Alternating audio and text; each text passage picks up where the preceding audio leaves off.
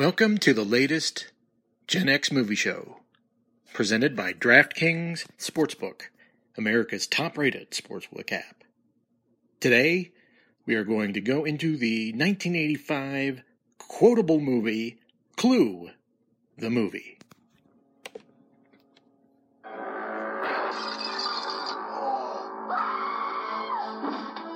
Every person in this room has the perfect motive. Stand back! For murder. What do you mean? Murder. But only one of these suspects is the murderer. Is it the timid Mr. Green? Why are you screaming? Because I'm frightened of what? Screaming! Or the militant Colonel Mustard? If I was the killer, I would kill you next. Huh? I said F. Mrs. White, who helped her husband on his way. Well, it's a matter of life after death. Now that he's dead, I have a life. Miss Scarlet, who's helped many men along the way. Practice makes perfect. Huh. Professor Plum, who's looking for a way. I'm lucky. Mrs. Peacock. I have absolutely no idea what we're doing here, but I am determined to enjoy myself. Or did the butler do it? No. Paramount Pictures invite you to an evening of mystery. Murder. This is getting quite serious. And madness. In the movie that makes a scene of the crime. Clue. It's not just a game anymore. What is up, everybody? Thank you all for joining me on the latest Mortcast GenX Movie Show, part of the CSG Network. I cannot talk today. I apologize. Yes, we are, if you couldn't tell from the trailer and the intro, we're doing Clue, the movie, which came out in 1985. People kind of, at the time, and this is something that I think that you'll see benefit. A lot of John Carpenter movies don't get the, I would say, the benefit of the movie public's doubt, particularly his movies post The Thing. They were very good, what I call hindsight movies. Movies that didn't necessarily click at the time, but are considered to be classics now. The journey of Clue, the movie, particularly people my age. I'm talking specifically people my age. I'm about to turn 42, and I'm talking in the neighborhood of 45 to 42, maybe even 41. The generation of people who grew up with this movie took it to a new level, and I think what we will get into is kind of how this movie evolved from a relative box office, not even relative, a box office bomb to a extremely critically derided at the time, to something that is now considered a comedy classic and a movie that really shaped a lot of people's perceptions of how you can do quotable comedy. And I think that is really what the pioneering nature is of Clue the movie, the power of the quote. This movie kind of had a interesting gestation in that John Landis, who had nothing to do with his movie, started off with a germ of an idea that featured basically just one thing. It was one concept, and it was having a kind of the concept of having a multiple endings. So a movie that could basically play into different theaters with different endings. It was very much a novel concept at the time. You don't see, and there's a reason for that specifically, but you don't see movie theaters doing that sort of thing. The theory behind it is that you get people going multiple times to get different endings. But certain theaters would get certain endings, that sort of thing. It was an interesting concept. And it really came in with the gestation of John Landis, who didn't have really much to do with Clue itself. And it kind of transferred over into the new filmmakers in Clue the movie. And it went to Jonathan Lynn, and it was actually produced by Deborah Hill. Speaking of John Carpenter, Deborah Hill, ex and the co-writer of Halloween and The Fog and Halloween 2, was Deborah Hill. And she was the producer of this film. And the story itself, actually, John Landis came up with Jonathan Lynn, but it wasn't something that he really didn't have much to do with this movie. This really is a Jonathan Lynn movie, and produced, as I said, by Deborah Hill, who was really one of the big creative aspects behind Halloween. It kind of came quickly into being. Originally, I believe Miss Scarlet was supposed to be Carrie Fisher, and she had to back out because she was having pretty severe drug issues at the time. But outside of that, and let me look it up here, but I think Wadsworth was supposed to be played initially by Leonard Rossiter, and then Rowan Atkinson, who was Mr. Bean. And both of them, obviously, Rowan Atkinson specifically, this was prior to him being well known in the United States, so people didn't think that he could have the balance to do it. But I would actually love to have seen a Wadsworth played by Rowan Atkinson. That would have been actually superior as far as I'm concerned. But you got the wonderful, iconic Tim Curry. This is prior to Curry and his great turn as in Legend. And I think that, and Legend was a bomb at the box office. Ridley Scott's Legend. It just wasn't. He was getting iconic roles in movies that were flops, and honestly, I would say that Tim Curry is the only reason to watch Legend. I don't think I'm going to get much pushback with that. But Tim Curry was well on his way to have these iconic, defining roles. And later in the decade, he was the clown Pennywise in the TV movie of It. That scarred a lot of people. Wadsworth really began his role, other than Dr. Frankenfurter in Rocky Horror Picture Show. It really becomes Clue, where he begins anew his iconic roles as Wadsworth the Butler. It is a superlative cast of Christopher Lloyd as Professor Plum, Leslie Ann Warren as Miss Scarlet. You got Martin Mull as Colonel Mustard. You've got Michael McKean as Mr. Green. You younger people would know him as Jimmy's brother on Better Call Saul. Madeline Kahn as Mrs. White. A great performance. Probably her last great performance, actually, now that I think about it. And Colleen Camp as Yvette, the French maid. And Mr. Lee Ving is Mr. Body, and that's kind of a minor role. But that's really the main... and Eileen Brennan is Miss Peacock, who is basically playing the same character she played in Murder by Death, and again in The Cheap Detective. She was very good at this sort of role, and being a kind of a quirky character in murder mysteries, comedies. So this movie gets into production and ends up costing $15 million, which is actually a lot for, even back then, excuse me, it was a lot back then for a comedy. And this as I remember, now I was only 7-8 years old back then. But as I remember, there was a lot of build up to this movie. And because we all played the board game. This is based on Cluedo/Clue.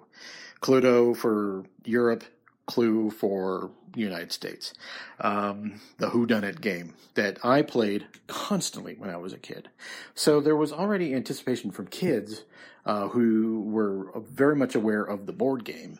And would, the theory was that they would go to the movie theater just to see this, because it's not a kid movie and it's not an adult movie. It's very much a definition of a PG-13 movie, very PG-13. And I believe this was pre-PG-13, so it was technically PG. The movie gets out and bombs. And bombs in a way that I don't think anyone was really anticipating. It got negative reviews from the critics, particularly Roger Ebert. And it just people didn't respond to it. Now, meanwhile, those of us who are of a certain age, the movie comes out quickly on VHS at the time. Although I believe my family at the time had a Betamax player. God, remember the betas? Oh, anyway. And we, you get the movie on VHS. And then it starts circulating through network television. And I believe in the late 80s or maybe early 90s, Channel 2 out in Denver would play a chopped up version of Clue on they would do, I think it was on Friday nights, they would do movies. And they would play Clue. And one day, I believe it was in the late 80s, I recorded it. And I convinced my mom to let me do it. But I recorded it off of the TV. And because there was something about the movie that I responded to. And the interesting thing about this movie, because everyone knows the game of Clue. It's just a basic whodunit. Colonel Mustard with a lead pipe in the conservatory. That sort of thing. It is one of those games that is so ingrained into culture because it's essentially And Then There Were None by Agatha Christie, and it's a board game version of it. So everyone's favorite authoress, Agatha Christie, author of mystery novels, she basically was the inspiration for this game.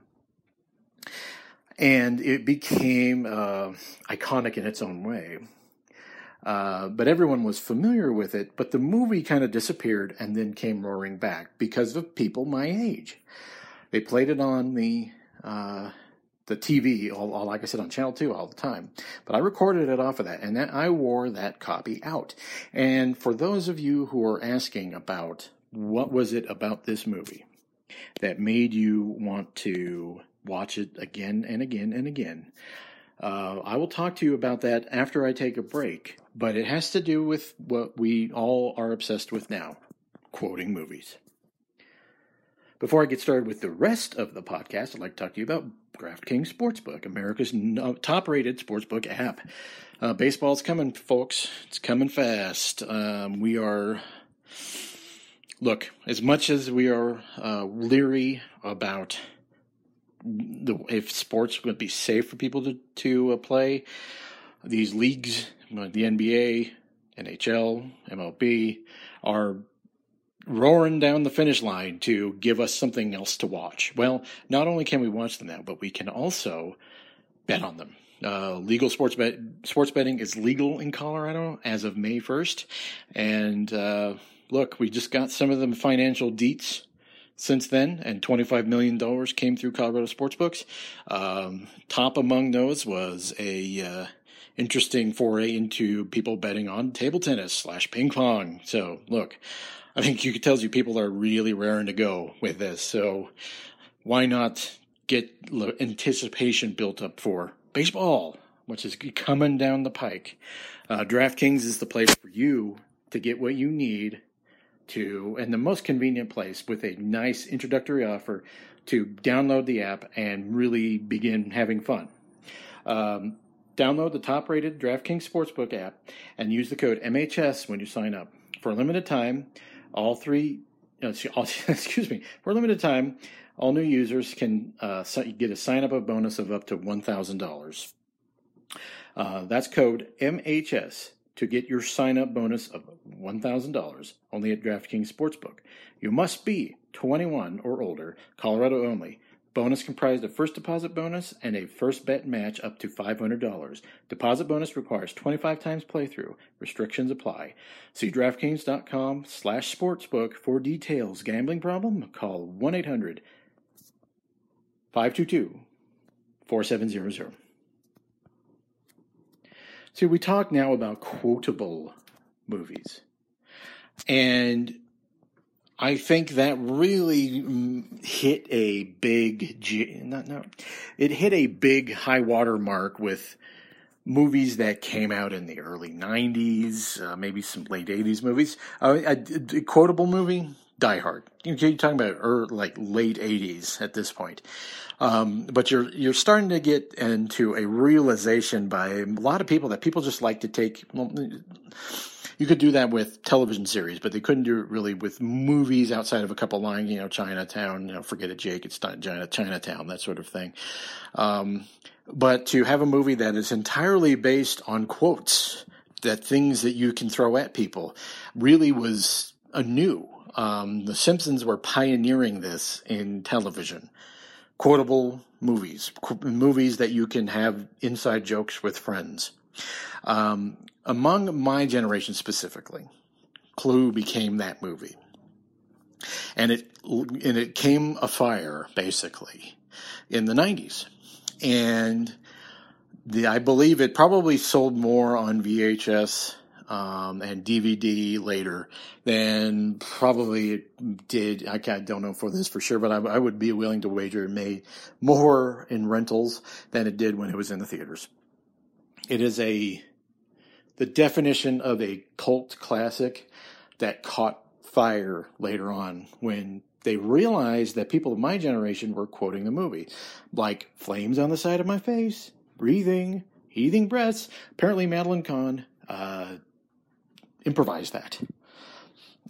There are just so many instances of great quotable lines in it. You can't make an omelet without breaking eggs. Every cook will tell you that. But look what happened to the cook. Just lines that you can just throw out there from a movie that everyone will immediately know what you are talking about. I promoted this movie on my Twitter account, and I just used a GIF of Madeline Kahn doing flames on the side of my face, and everyone knew. Everyone knew what the movie was, and everyone starts quoting that scene, which is a great testament to her because she completely improvised that. There are some improvised aspects to this movie, but it is enduring because it's a madcap, zany movie. Now, to kind of conclude this, I'll talk about the multiple endings. Generically, it was called ending A, ending B, ending C. This was the first and I believe only time this has ever been done, depending on the movie theater you went to. And I believe when I saw the movie first, we got the Miss Scarlet ending, which is ending A. When you went to a different movie theater, you got different movie theaters, got different endings. My cousins, I remember vividly, went in, they got the Mrs. Peacock ending. But what that served to do was make the movie very short. It wasn't a long movie anyway, but that made it really short. And so that is why it didn't work in a sense that you didn't feel like you got your money's worth, because the movie with just one of those endings is not long enough. And you kind of feel like, well, man, it's kind of got a short shrift here. Because I got one ending. And the longest of the ending is ending C. It could have been executed better. However, the brilliance of the VHS/DVD revolution was it brought all the endings together. So if you are someone who just saw it once on tape or on TV or later on DVD, you saw all three endings, A, B, and C, at the end of the movie. And that I actually thought they should have done that anyway. Just present the alternate endings in the movie rather than just doing the gimmick of having a theater having a different ending. Because it makes a lot more sense too, and it's not as short if you just go to get the entire set of three in one sitting, and it kind of gives you a little more context. Again, it gives you something that is like, okay, this is what would happen with this. They put a lot of thought into this rather than what it ended up being. And I believe the Mrs. Peacock ending was the shortest one. So anyone who got the Mrs. Peacock ending was SOL, because that was the shortest of the movies.